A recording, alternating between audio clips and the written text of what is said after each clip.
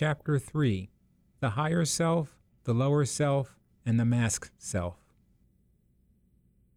If we take a comprehensive look at human beings, we'll see there's way more to us than our physical bodies. There are also various unseeable subtle bodies that are each quite different from one another.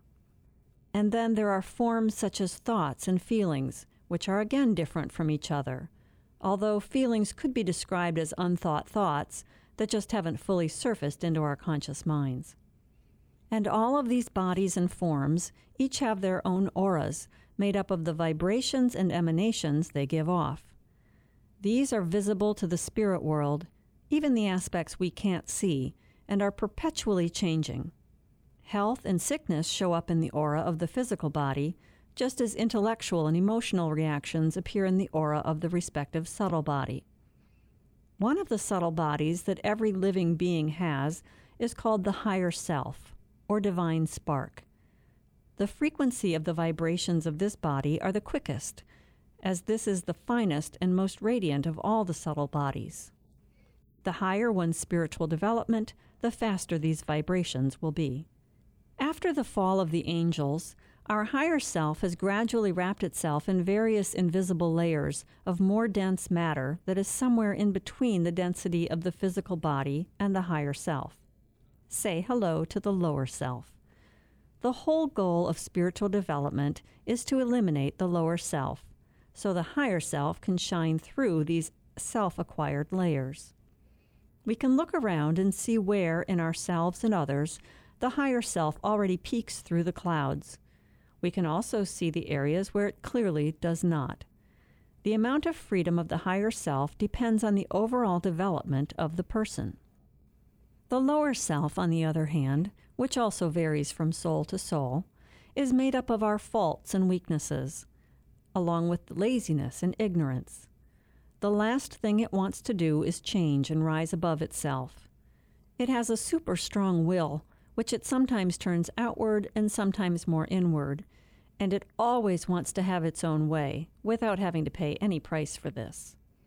The lower self is selfish and proud, so it moves through life with a huge heaping of personal vanity. It includes the ego with all its self-centered maneuvers. No matter what additional faults an individual has, these are part of the basic lower self package. But there are lots of shades of gray, lots of ways to wreak havoc, which are hopefully tamped down and redirected by the ever-present higher self, assuming it can get through.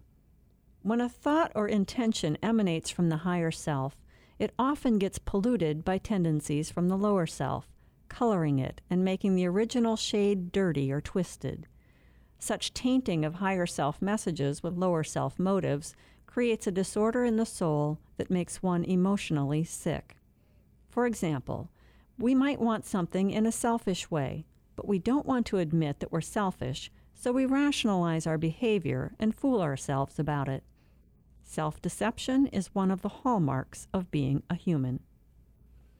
The forms of the higher self have a whole different mojo than the forms of the lower self. For beings in the spirit world, some of whom can actually see these things, the various tendencies have different colors associated with them, along with scents and tones. When they approach our planet, for instance, they can actually hear our souls shrieking, which is not at all lovely. Thankfully, they still come and help us out. There is another layer that is quite significant but often overlooked that we could call the masked self. We create this false covering because we realize we'll likely bump into trouble with our surroundings if and when we give in to our lower self. Typically, we're just not ready to pay the price needed to eliminate our lower self. Doing so would entail facing our lower self as it really and truly is, with all its nefarious drives and intentions, for we can't conquer something we aren't even aware of. This would mean following the narrow path, the spiritual path. But most of us don't want to work that hard. We'd rather continue reacting emotionally instead of thinking about addressing the lower self. Unconsciously, we feel it's necessary to cloak ourselves, to paint a different picture of ourselves that will avoid certain disadvantages and difficulties caused by our lower self. Hence, we pull on this mask layer that has nothing to do with reality. It's not our higher self, although we're hoping others will believe that it is. And it's not our lower self, although we're hoping it will work to cover up our shadow side. It's phony. It's fake. It's not real. Going back to the example about having a selfish desire, the self-will of the lower self will dictate that we should be ruthless in getting our way. We don't need to be a genius to see that giving in to our desire will cause others to not like us, and no one wants to be ostracized. Instead of looking at what our selfishness is about, which would be taking the painstaking route of self-development, we skip ahead and just act like we are no longer selfish. But hang on. The problem is that we are still selfish. We still feel selfishness. The higher self creates a pressure to straighten up and fly right, compelling us to put on an act since our lower self is still ruling the roost. With all this going on, we can't find peace.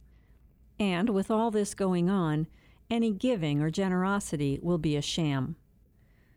Whenever the right act is not supported by purified feelings, there is a war going on within. Then we do the right thing, but in a compulsive way, out of necessity, often to prove how good we are, instead of as an act of free choice. We might give something while at the same time hating the idea of it. We actually convince ourselves that we need to be selfish, which is not in alignment with our true nature. So we're living a lie. Sometimes we just turn the other way and completely give in to our lower self. That's not the answer either. We have to fight for enlightenment. We have to work to develop our own souls, purifying our desires and our feelings, for real. If we're not willing to do this, let's at least not deceive ourselves. If there is a discrepancy between our feelings and actions, let's at least admit it. Then we won't be hiding behind a mask. What happens is that we believe our own stories. We convince ourselves that we're really not selfish, fooling ourselves about what we really feel and our twisted motives, not wanting to see what's what. After a while, this mess sinks down out of our awareness and starts to ferment. It creates smelly, rotten forms that are actually quite powerful and that have the power to create. So now these wrong ideas are creating life experiences that stink, but we can't eliminate them because we're not aware of them. Being selfish is just one example on a long, long list of the many ways we make life difficult for ourselves. When we are in disharmony in our emotions, in any way emotionally ill, it's a sure sign that we have created a masked self. But we don't know we're living a lie, and that we have built a layer of unreality all around us. We are alienated from ourselves. We've lost our connection to the truth of who we are. Being true to ourselves, though, doesn't mean we give in to our lower self. Rather, we need to become aware of it. If we find we still need to pretend as a way to protect ourselves, we can start to notice this. We can become aware of the unpurified feelings inside us. It will be far easier to face our lower self if we realize that underneath it lives our higher self. That's the absolute reality of who we truly are, and ultimately, we are going to reach this part of ourselves. If we want to be happy, healthy, and at peace, we must be in contact with the God self within. But to get there, we're going to have to face our lower self. This is our current temporary reality, and covering it up adds even more distance between us and the ultimate truth of our divine self. But no other way around it. To get at our lower self, so we can transform it, we must dismantle the masked self. We can train our inner eyes to see ourselves and others from this point of view. The more we wake up, the more we will perceive. To spirits in the spirit world who can see all these layers, the masked self is a particularly ugly color. It's not dark or black or sinister, which are characteristic of the lower self. No, the masked self is sickeningly sweet. For an artist, it would be like the difference between a good, genuine color and artificial coloring. It's like the word we use to describe bad art, kitsch. Plus, there are tones and odors of the masked self that are similarly nauseating. The lower self, by comparison, is a breath of fresh air. It might also be unpleasant, but at least it's honest.